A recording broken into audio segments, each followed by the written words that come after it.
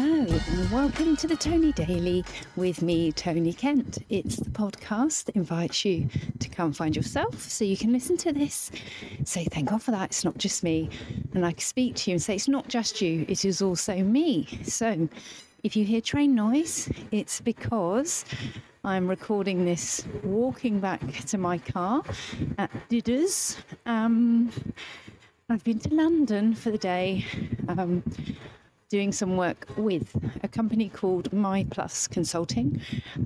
They help disabled students to gain insights into careers in the professions, so law, finance, that kind of thing.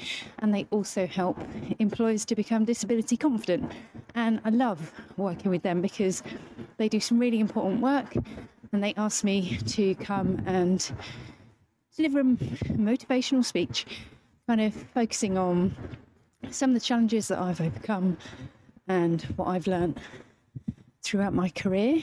And it was a great session. Everyone was really open, welcoming, and I do kind of lay it on the line in terms of some of the things I experienced as a teenager and what that was like, and how it felt to take some of that into the corporate sphere, and what I've learnt about facing your fears and finding the courage to go after the things that you want, and reframing some of your experiences as positives that you can use to, demonstrate that you do have things to offer. And I'm going to record something that's a bit more thoughtful when I'm not on the move, but it is about 8:10 in the evening, and I do want to get home and see my family. But something that really stood out for me actually was one of the things that I talked about was that experience of not having money and not growing up with money and not growing up with a network and experiences around you, and how some of that can lead to you feeling shame, and how much work you have to do to kind of catch up, I think, with other people.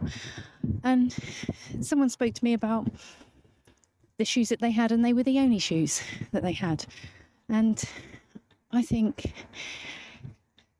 we need to be honest that it's more common to be in that position than it is to be in the position of having lots and lots of money and resources at your disposal. So I'm really pleased to see JP Morgan, BlackRock, Nomura, Fidelity Investments, and a whole load of other organisations being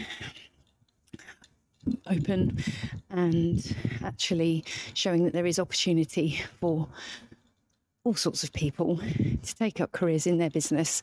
And it has changed a lot in the last 10 years, hugely. So it gives me a great sense of optimism to know that things are changing in the big firms, and they are being more welcoming, and they are using some of their privilege to do outreach with people who otherwise might not consider careers in the sector.